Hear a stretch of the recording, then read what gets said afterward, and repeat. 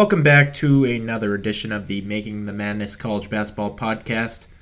Today on the show we have Eli Betger from HeatCheck CBB. It's a new website, I guess kind of a refurbished but improved website that Eli has been running for years. Eli, how are you doing today? I'm doing well, Jonathan. I appreciate you having me on. I think wording them as refurbished, that's the word I've been looking for now for weeks, because I did do some things back in 2016 and 2017 on the site, and it's nice to get back into the swing of things. So appreciate you having me on. No problem. First off, I guess tell what HeatCheck CBB is going to be about, just as a whole for the listeners. Yeah, so this is my, independent platform to write about what I want to write about. I'm going to do a lot of research and analysis. I guess one way to look at it would be kind of a version of maybe what 538 does with their college basketball coverage, and they try to take an analytical approach and getting into some of the stats and numbers of college basketball. That's what I like to look into, and kind of converting back to what you see on the court. So I'm going to be trying to just do some different things that I have interest in, and just hoping to entertain and inform as many people as possible. So I'm excited about getting going with that. Yeah, certainly excited to see what HeatCheck CBB kind of grows into. I know you're big into the numbers. Thus far, you've thrown out some really interesting graphs, and it's kind of a unique way to approach college basketball as a whole. You're, I think, one of the bigger numbers guys that we see in the sport, and just in providing numbers to go off of that are useful.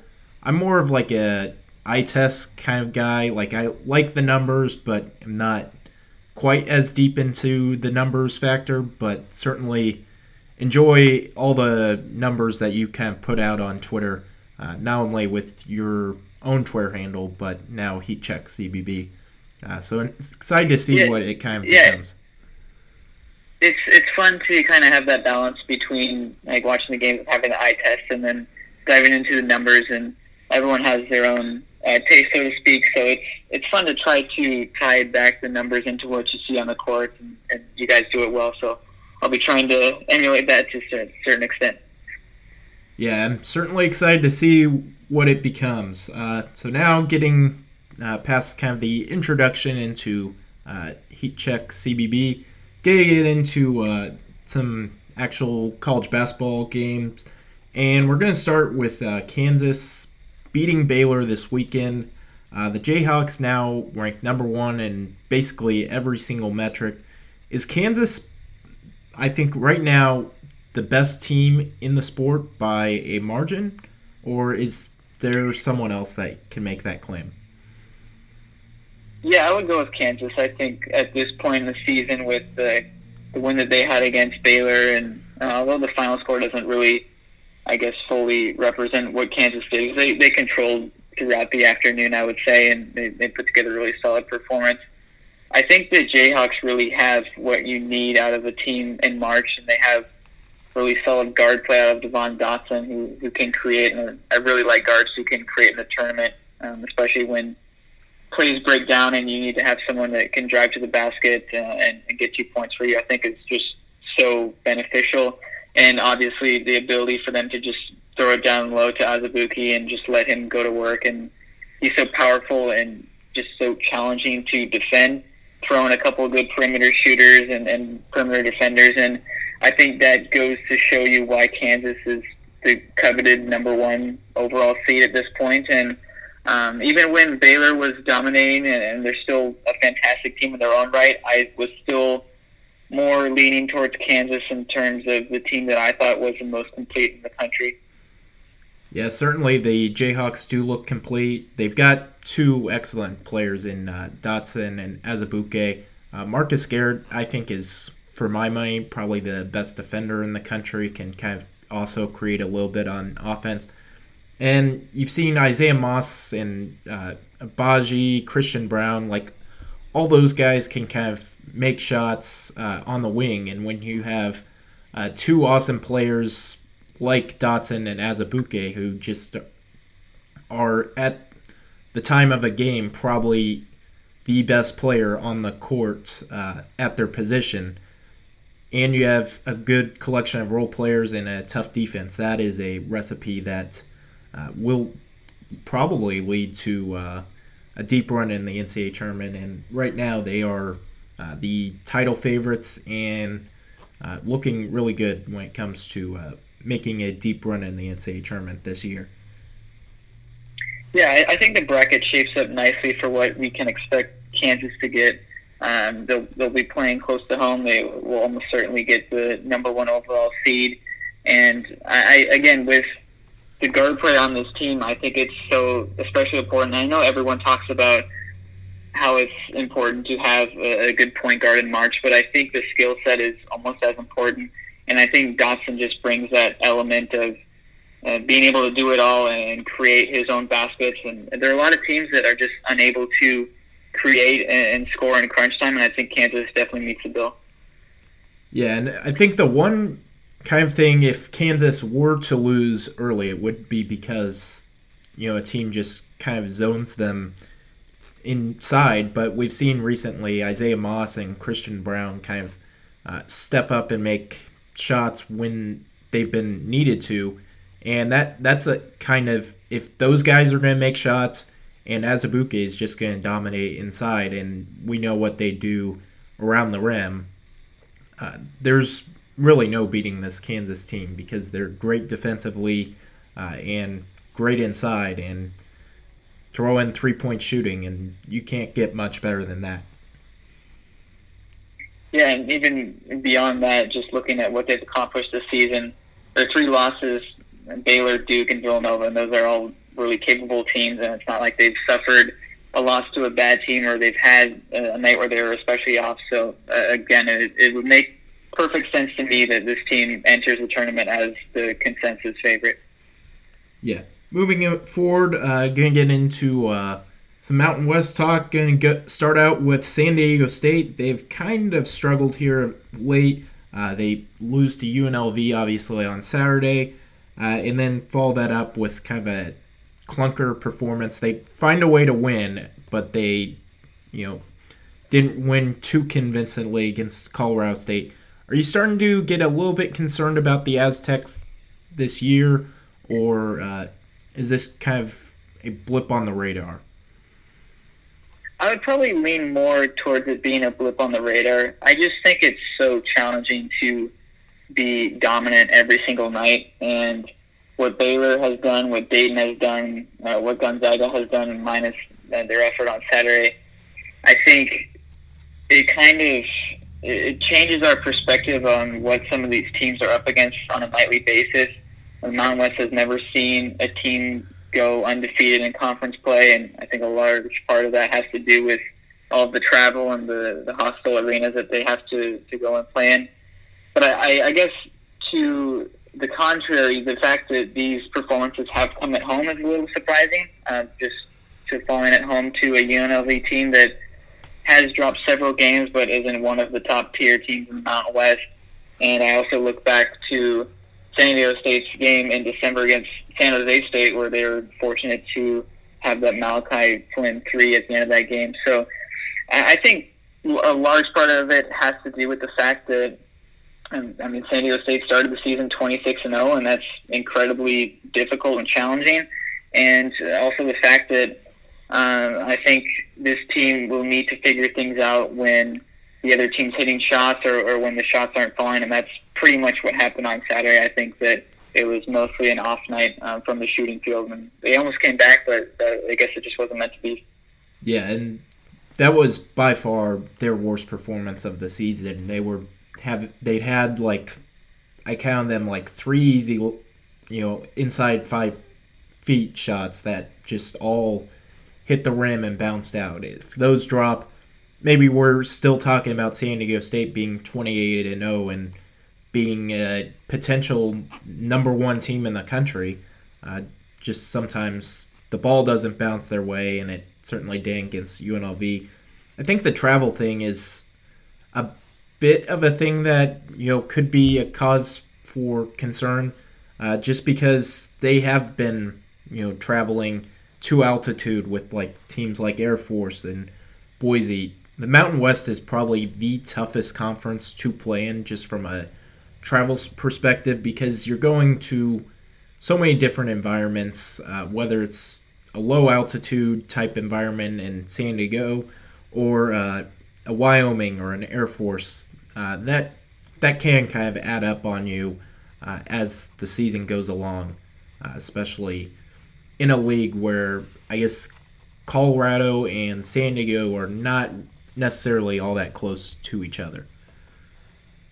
Yeah, I mean, travel is always going to be a huge part of the Mountain West Conference, and I think that's why you typically see this conference put up some of the stronger home winning percentages in comparison to the other conferences. But I think that, again, speaks to what the Aztecs have accomplished this season, to be able to grind out some of these wins or even pick up victories convincingly. I still had a feeling that they were going to drop a game or two before the Selection Sunday, and now they do have that one, and we'll see what they do here pretty soon in Vegas. But when the shots aren't falling like they were on Saturday, I think they'll need to find a way to create more points. It's not really a team that gets to the free throw line very much, so that'll be something to keep an eye on, in addition to having to likely go to the East Coast if they are able to hang on to that number one seed. Yeah, and for all intents and purposes, they could lose to Utah State because the Aggies are playing well themselves. Let's say they lose in that conference tournament, they maybe find a way to stay at home, which could be a blessing in disguise if, let's say, Gonzaga gets upset early or something kind of fluky happens. Maybe they find a way to not get Gonzaga in the Elite Eight matchup, and they find a way to not only have a home court advantage, but maybe an easier matchup to go to the Final Four, which is obviously the ultimate goal for the San Diego State team this year. Yeah, that would be appointment television if we had Gonzaga and San Diego State in the West region for a spot in the Final Four. I know that would be a pretty awesome atmosphere in there, but we'll see what happens. I think the fact that SDSU is in the position that they're even talking about whether they want the 1 or 2 seed is given the expectations that the Mountain West had around Utah State heading into the year. SDSU was more of a shadow in the amount of preseason hype that Utah State had. So it's been a fantastic season for them, and I'm curious to see how they wrap up these last few weeks heading into the tournament. Yeah, it'll be certainly interesting to see how they close out the season at Nevada this week, and then obviously in the Mountain West tournament, which had to make the Jerome picks. I picked Utah State to win that one. Yeah, it's a good pick. I mean, they're playing really good basketball right now. I wouldn't be too surprised. That's been kind of a challenging conference tournament in recent years. Yeah. Moving on here towards the Pac-12, UCLA and Arizona State will match up on Thursday for first place in the Pac-12. My biggest, question is, what does this all kind of mean towards the Pac-12? Does this just mean the league is actually good this year, or is it just a scheduling issue that eventually put Oregon in a position where they can kind of run away with the league? Or are Arizona State and UCLA two of the best teams in the Pac-12? Yeah, it's been a weird year for the conference, and it feels like we say that most years with the Pac-12 because either you have a really elite team, like I think of the Lonzo Ball UCLA team or some of the Arizona teams in recent years, or you have a Pac-12 where you have maybe 2 or 3 teams that are even in at-large consideration. And then you have this season where you have 6 or 7 teams that are all within 2 games of the conference lead this late in the year, and it's just really wide open. And now Arizona State sits atop the standings after, really not that much hype heading into conference play, and even a loss to Washington State and some other losses early in the year. I just think with the conference this season, it's been interesting to see how teams have either progressed or declined. And I remember watching Washington host UCLA at the start of the year, or the start of January, and at that point, I think a large number of folks were expecting the Huskies to be in contention for that top spot in the Pac-12, and UCLA, they were fresh off losses to North Carolina and Cal State Fullerton, and things were pretty much going sideways. They had also lost to Hofstra, and UCLA picked up that road victory. They've pretty much been one of the better Pac-12 teams since. So I think this weekend is a really big opportunity for UCLA. They're playing both of the Arizona schools. They're able to pick up one or even both of those victories. I think that solidifies UCLA as, at the very least, a sleeper team in the Pac-12 tournament next month. Yeah, I think it might not even be all that big of a sleeper at this point because UCLA has won 5 straight games, and dating back, they've won 9 of their last 11. That's impressive statistic, and kind of shows what type of job Mick Cronin has done this year. Not only getting his team to buy in, but making adjustments, throwing Chris Smith at the 4, has really helped this UCLA team improve. As for Arizona State, coming off that loss to Washington State, this Arizona State Sun Devils team, at that moment was not even close to resembling a tournament team. Now they've won 7 straight, and with the rest of the league, the Colorados, the Oregons of the world kind of struggling a little bit, would say, just losing random games here and there, all of a sudden we're looking at a unorthodox first place matchup in the league, which should certainly be interesting.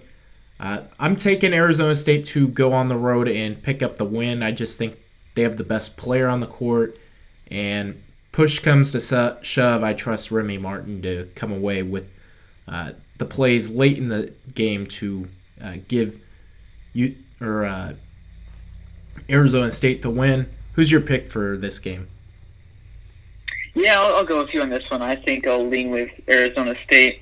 UCLA has been playing really good basketball of late, as you mentioned, but I think I still trust Arizona State a bit more. I do like their guard play quite a bit. Remy Martin's a stud, and Alonzo Verge has come on and been terrific since he blew up in that St. Mary's game. So, yeah, I'll go with ASU on this one. But, again, both of these teams have really positioned themselves nicely for the Pac-12 tournament next month.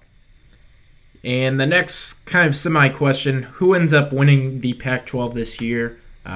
If Arizona State is able to pick up this win, they would have a 1-game lead with 3 games left. Do you think it's Arizona State's to lose, or does someone else find a way to win the league?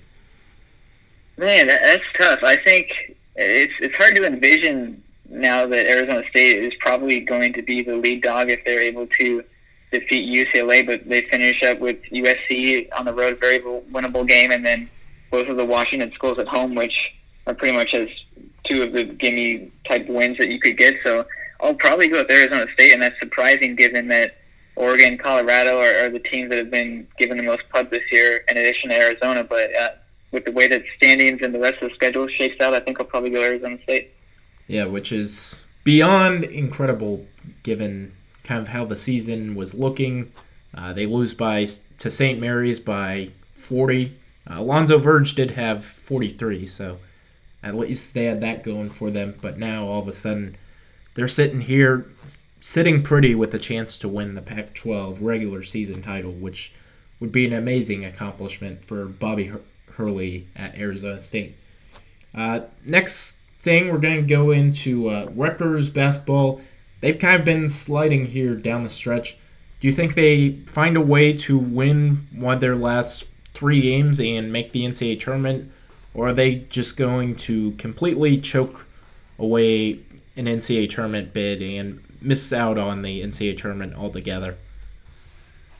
Well, the remaining schedule is really tough. You have to go on the road to play Penn State, and then host Maryland, and then go on the road to a Purdue team that has been struggling, but winning in West Lafayette is always going to be a challenge. I think I'll lean more at the latter. I just don't really have as much confidence in Rutgers as I did, say, a month ago. They've struggled to shoot the ball, and I just don't really have as much trust in this team. And just the overall competitiveness of the Big Ten, they've shown, I guess, some blemishes here down the stretch, and they just don't really seem like the same team that they were a handful of weeks ago.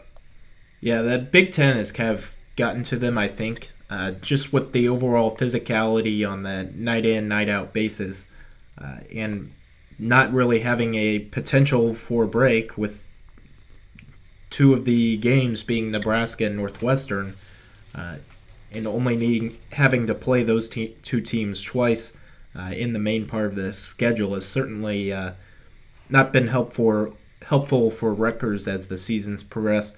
I think that at some point they are going to find a way to win one more game down the stretch here, whether it be tonight at Penn State or at Purdue next week or maybe even Maryland at home.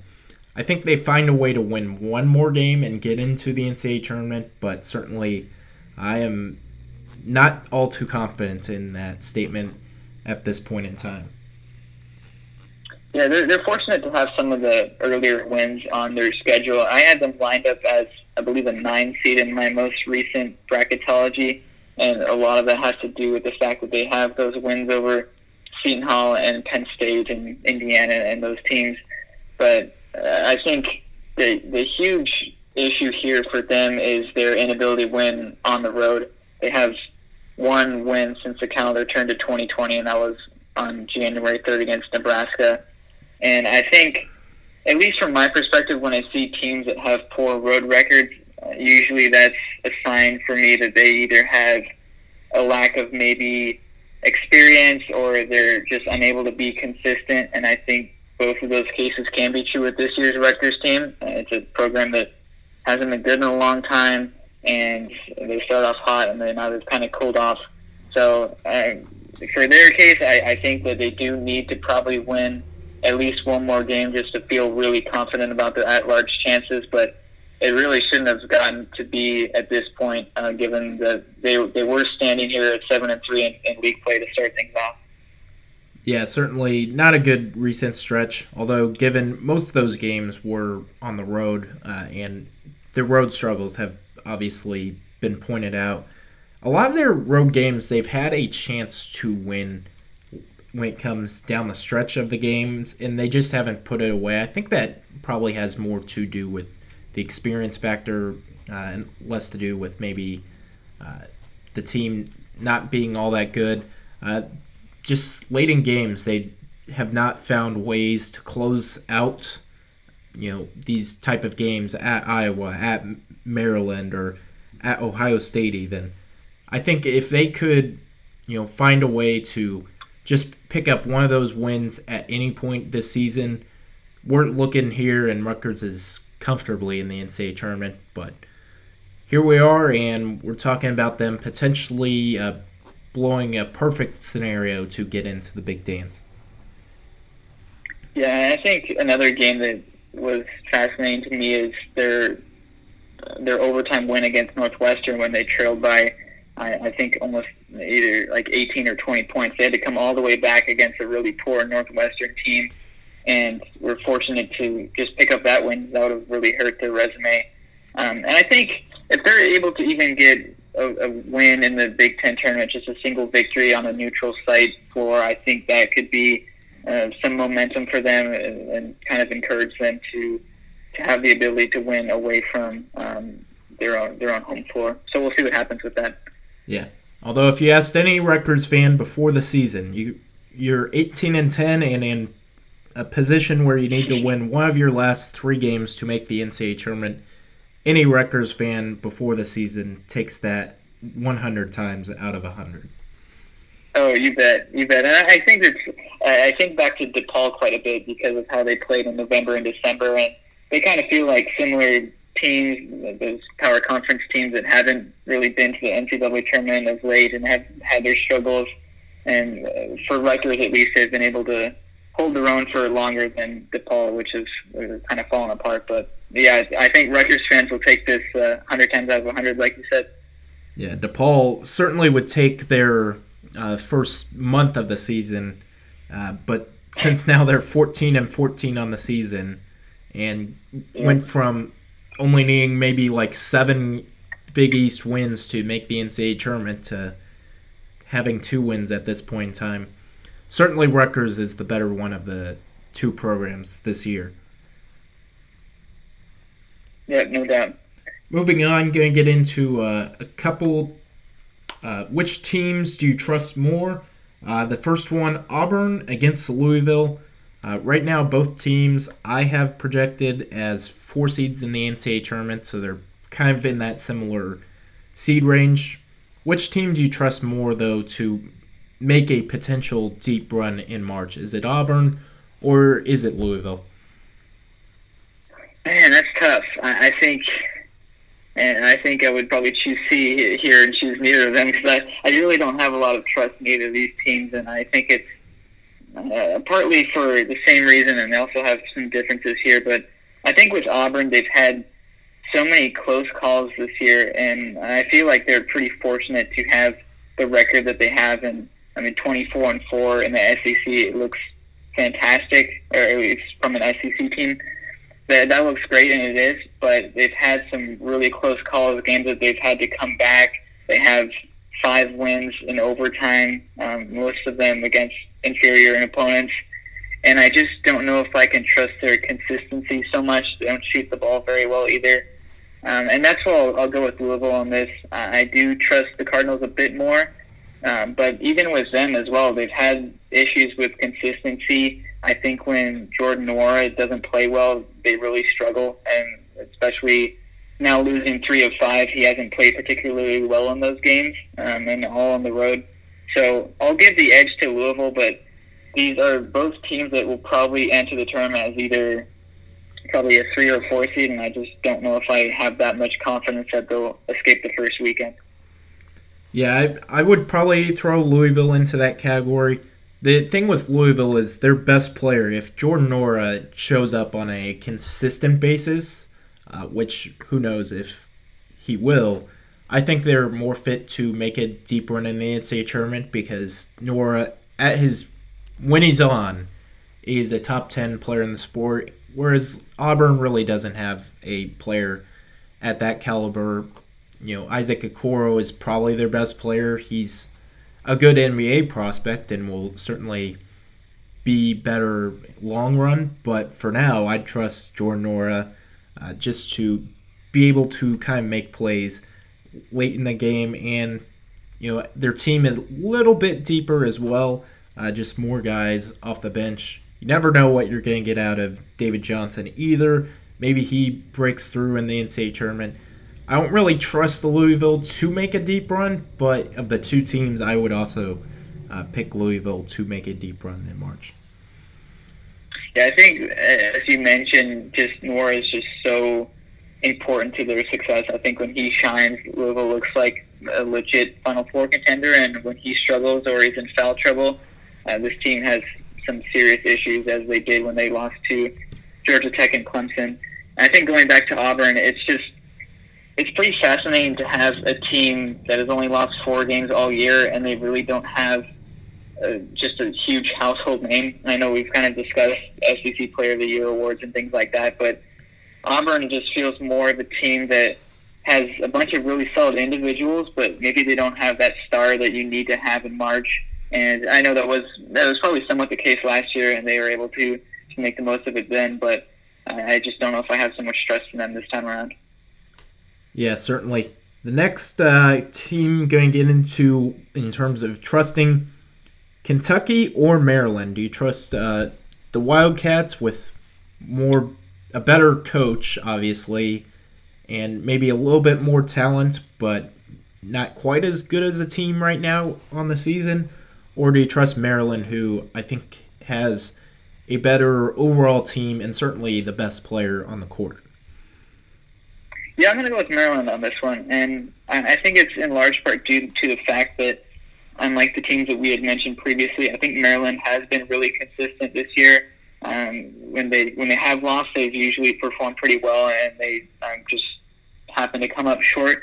They have shown the ability to close out games as they did against Michigan State. I thought that was a huge statement for them, and I just really like their point guard center duo as they have, or if you want to call Jalen Smith a forward, but pairing up with Callan, it kind of reminds me of what Kansas is doing with Johnson and Ansabuki, and I think that when you have a guy that can run the floor and run the offense and also have an option down low, although Smith can hit from outside, I think having those two just spearhead your offense, I think, is especially important for March. So I'll go with Maryland on this one.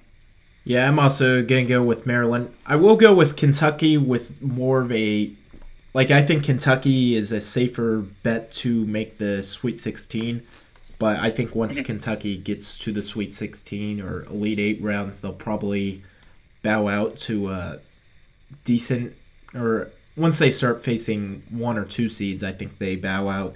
As for Maryland, I think they have potential to get upset because we've seen time and time this year they get down early and just have Anthony Cowan or Jalen Smith bail them out, hitting big threes late in games to win games.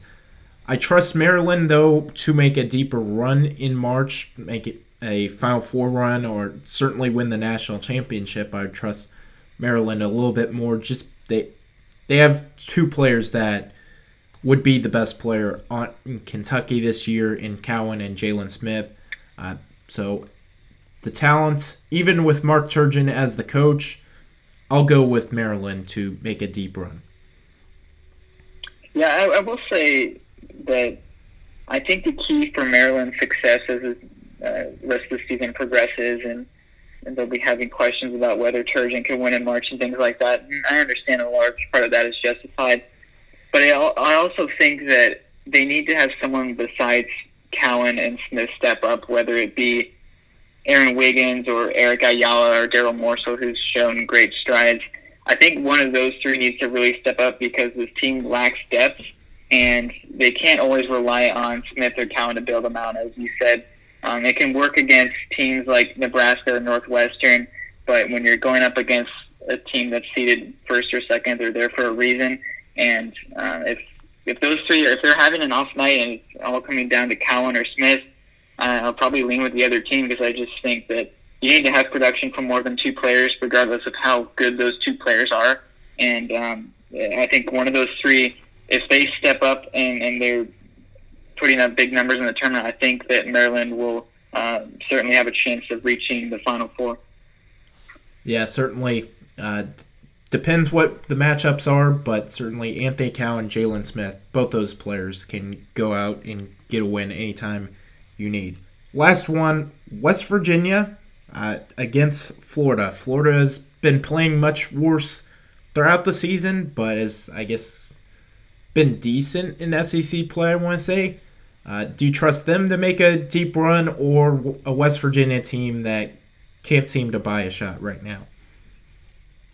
Yeah, well, I think I'll go with Florida, and it's a team that has struggled and they haven't lived up to their preseason hype at all, but we know how talented they are. It's a reason that they were probably a preseason top 5 team for most publications, and I still really like the individuals on this roster, and I think that they usually position themselves where they enter the tournament as a team that can be, one of those sneaky contenders of reaching the second weekend. I'm not saying that will be the case this year, but when you look at a team like West Virginia, who, as you mentioned, can't buy a shot, I mean, they're just such a poor shooting team, and you can defend fantastic for 40 minutes, but if you can't hit a shot, then it's usually one of those first to 50 or first to 55 games, and I just don't know how often West Virginia is going to be able to win those types of games. So I'll go with Florida. I trust their individuals on their roster. Kerry Blackshear has been really good, and they have solid players on that team. So, yeah, I'll go with the Gators. Yeah, I don't really trust Florida to make a deep run, especially given that they'll probably be seeded around the 7 or 8 range, or maybe even 9 seed in the NCAA tournament, which usually means second round loss at best. So I don't really trust Florida to make a deep run, but I also don't trust West Virginia, a team that right now just kind of their offenses have Miles McBride chuck up contested jumpers and just have Sheboy and Culver go rebound and put it back for a rebound. So I trust Florida. If their guards maybe make shots, they can pull off an upset. I don't really trust either team to win more than a game in the NCAA tournament, but if I had to trust one to make a Final Four run, I'd say Florida's probably the safe pick here. Yeah, I think with West Virginia, the way that they wrapped up their game against Kansas the other night, just being unable to really muster anything on offense. They're turning the ball over, just putting up poor shots. That was concerning to me because playing against a team that has a top-level defense, you just cannot finish out games that way. And if they draw a matchup against a 12 or a 13 seed that can really score the basketball, maybe like a Northern Iowa or North Texas or someone like that, I think that immediately puts West Virginia on potential upset alert. Certainly. The next question I have for you is Creighton a legitimate Final Four national championship contender this year? They're playing out of their minds right now and are in position to win the Big East regular season title so long as they take care of business and beat Seton Hall on the last day of the season, which they've already done this year. Do you think Creighton is a legitimate national title contender, or do you see them more as maybe being a Final Four, Elite Eight level team? Yeah, I would say that their max, if I had to guess, I would say that they would max out as probably an Elite Eight team. I think their offense is just fantastic, and they can really score the basketball and shoot from the perimeter. They always have at least 2 or 3 guys that can hit from deep on the court at once, but they lack some sort of like defensive physicality. They really don't have much height down low, and I worry about them going up against a team that is really advanced offensively, or they have a big guy, I guess as we mentioned before, in Smith or Azubuike. A player like that I think could pose some concerns for Creighton. So I think that if their defense can step it up and their offense plays as it has been, I think that they can get to the Elite Eight or maybe even to the Final Four, but I'm just not entirely convinced that their defense will be up to the task against the top 3 or top 4 seed. Yeah, I think at some point if they get matched up against, you said, Azubuike, Jalen Smith, or someone like that, that's when you'd probably see Creighton, probably bow out. It depends, of course, what the matchups are, because if you don't go up against an Azubuike or a Jalen Smith or someone in a similar category of great big, if you don't see one of those teams in the NCAA tournament, I certainly think Florida or Creighton would be a team that can make a run and potentially to the Final Four or something like that. But it'll just be kind of dependent on matchups and whether or not they can just outshoot other teams, because that is kind of the one advantage they have is you can just have Tyshawn Alexander, Marcus Zagorowski, Mitch Ballock all drain 7 3-pointers each in a game, and you're sitting there on defense feeling hopeless with those guys doing that. We'll certainly see kind of as the bracket gets revealed how deep this Creighton team can go, but if the matchups are right, I do think this is a team that could potentially make a Final Four run this year. Yeah, I think that it is very dependent on what their matchups are, as you mentioned. Because if they do face off against a team that either struggles offensively or doesn't have a big presence, I think that the advantage definitely leans in their favor. And having such great shooters on their roster, it will almost entirely guarantee that Creighton will be at least competitive in any game that they play, and they'll have enough shots to fall. But I think it will all come down to whether they can get stops down the stretch or not. Yeah, I think Dayton and Creighton are the two teams that if they can avoid a outstanding big man that can make Obi Toppin work a little bit on the defensive end, I think if those two teams avoid a dominant big man, both those teams can certainly cut down the nets in April. But it would be hard to avoid that for 6 straight games this year.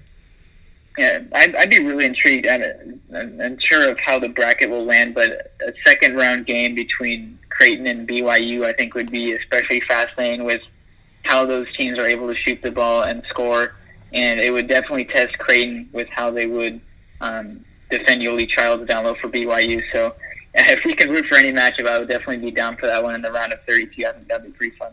That matchup would be first 120. First 120 wins that game. That would be good. They're like I think it was a Michigan-Oklahoma State game in recent years or something like that. But yeah, that'd be a lot of fun. Yeah, certainly that would be a fun matchup. The next and final thing going to get into is some bubble deathmatch. Going to give you two teams. You tell me which team's resume you like better, which team gets into the NCAA tournament, which team doesn't. We're going to start off Utah State against NC State. NC State certainly has the better wins at this point in the season, but also some questionable losses like the one to North Carolina last night. I'm going to take Utah State right now in terms of a resume perspective, just being solid. They only have one Quadrant 3 loss, a bit more consistent, and a better record. So I'm going to go with Utah State in that one, but curious to see who you would take in that matchup. Yeah, it's an interesting one. I think I'll lean with NC State right now. I do have NC State above Utah State in my current projected field, and it is because of those victories that they have. The Duke and Wisconsin wins are obviously big for them. Their road record isn't awful. They're 5-6 on the road, and that compares pretty nicely against teams like, say, Rutgers has really struggled on the road, and some other bubble teams. I think with Utah State, their biggest benefit right now is that they are favored in a lot of the metrics. They have one of the better metrics averages of teams that are on the bubble, but I think I'll go with NC State, mostly due to the fact that they do have a couple more quality victories.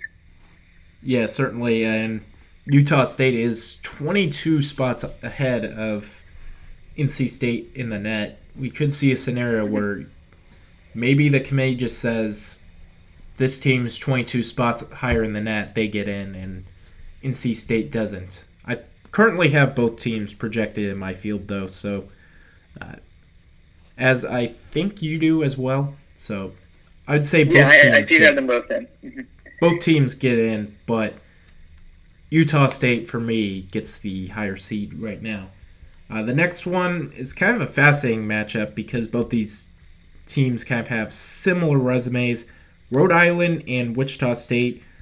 I'll go with Wichita State just a slight lean. They have one more Quadrant 1 win and no bad losses, whereas Rhode Island has a Quad 3 loss and only one Quadrant 1 win. So I'm going to go with Wichita State, but both these resumes are kind of close right now.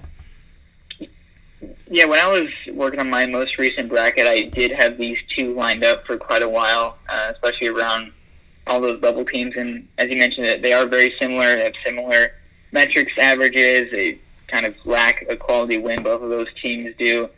But I do think the advantage here is with Wichita State. Rhode Island does have that awful loss to Brown, which I think could hurt them going forward.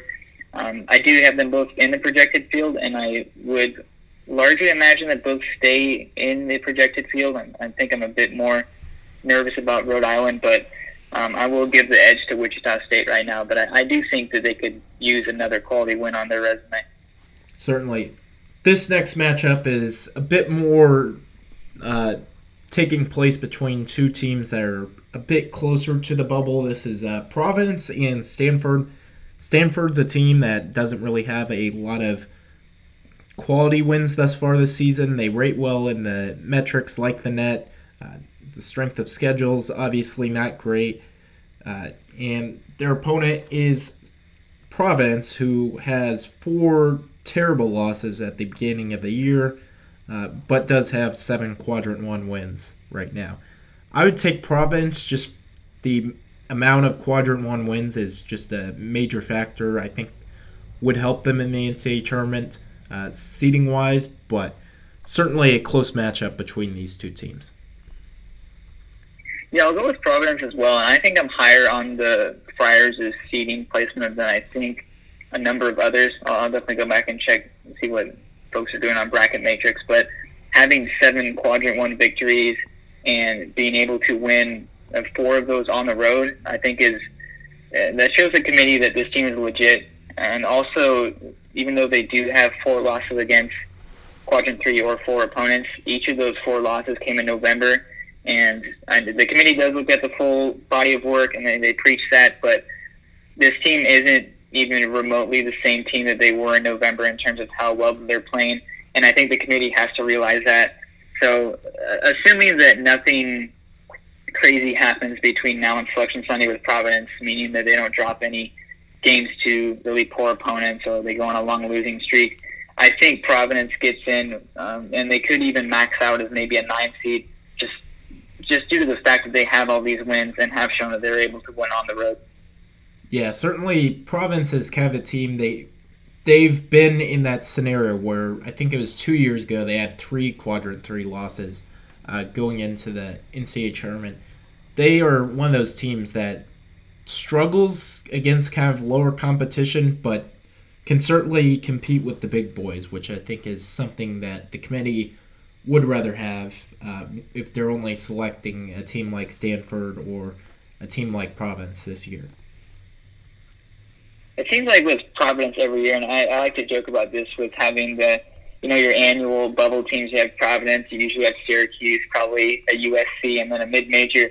It seems like Providence always sets themselves up this way. They have at least a game or two that they drop in non-conference play against a low-level opponent, and then they're able to stack good wins in the Big East play to come and sneak back up into the bubble conversation. And that's what's happening again this season, but I think that they have enough quality wins in the tank now to get the job done. Yeah, certainly. The next two, both these teams I currently have out of my projected field, but both are kind of knocking on the door. It's UNC Greensboro and it is UCLA. I currently have UNC Greensboro.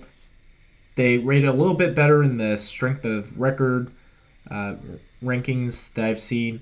And a 21-6 record is obviously impressive. Not as many Quadrant 1 wins, but I think the committee might go with UNC Greensboro over UCLA. Yeah, I think if these two were matched up against one another for the final bid, I think that they would probably go with UCLA if I had to guess. I do have both of these teams out right now. I'm a little concerned with their net rankings. I think that's especially important for some of these bubble teams, and the committee doesn't use the net ranking itself to determine who's in and out. I guess, as I mentioned, more of a sorting tool. But when it is more in that 70 or low 60s range, I think that is a cause for concern. UCLA does have quality wins at this point, 3 wins against the net top 20, but I think that they'll have to continue to win and get that net ranking at least into the 60s to be considered. I don't know off the top of my head the lowest RPI or net to make the field, but I think UCLA would definitely be in the conversation if they aren't able to make a bit of an improvement there. But fascinating resumes because mid-major team with solid numbers, I would say, but really doesn't have that major win, and also a UCLA team that struggled early, has some poor losses, but is now trying to backdoor its way into the field. So those are 2 teams that I'm really keeping my eye out on. Yeah, I think the lowest I remember is last year with St. John's. I think they were ranked 72 in the net. So if they can get to the 60s, talking about UCLA, I think at that point they would be more seriously considered and maybe even a tournament team. If they can pick up the quality wins the remainder of the season, they'll have an opportunity to do that. But for now, I'll go with UNC Greensboro to make the NCAA tournament. And the final... I also think with UCLA, if they're... I just think with UCLA, with the opportunities this weekend as well, and if they're able to beat either Arizona State or Arizona, that could really bring the Bruins up into that bubble conversation. Yeah, that would be a 6 Quadrant 1 win on the season, which is about the number you kind of need if you're a bubble team with a low net ranking. So we'll see if they can pick up one of those wins and move into the NCAA tournament picture at this point. But for now, I would say UNC Greensboro gets the slight nod. Final matchup is Purdue against VCU. neither of these teams are currently projected in my field. Shaka Smart knows who I'm picking, but curious to hear your thoughts. Yeah, it's a bizarre matchup. Two teams that I honestly had decently high expectations heading into the year. I really liked VCU, and I thought Purdue wasn't going to take this big of a drop. I think with the Boilers, first off, I mean, that overall win-loss record I think is just above all else the biggest concern, having an even record at this point in the year. I don't know if they can afford to even lose another game the rest of the season. That would bring them to 15, which I believe is the most losses of an at-large team. So even with all the wins that they have, and they do have good metrics averages, I think Purdue, I mean, at the very least, needs to get to the Big Ten final to have a chance. And with VCU going 1-7 against Q1 opponents and not really having that signature win, and also, I mean, dropping some poor games, not having great metrics averages, if I had to choose, I would think both of these teams are in that auto bid or bust situation. I just can't really envision them being able to make it into the field while still losing another game.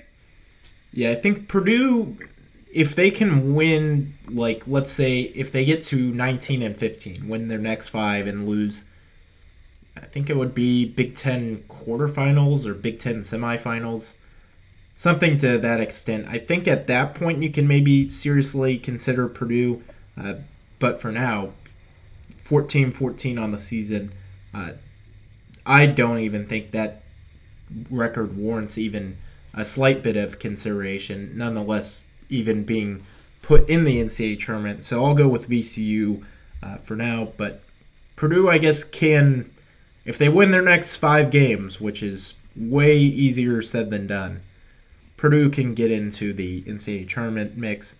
Do I think they will do that? Absolutely not.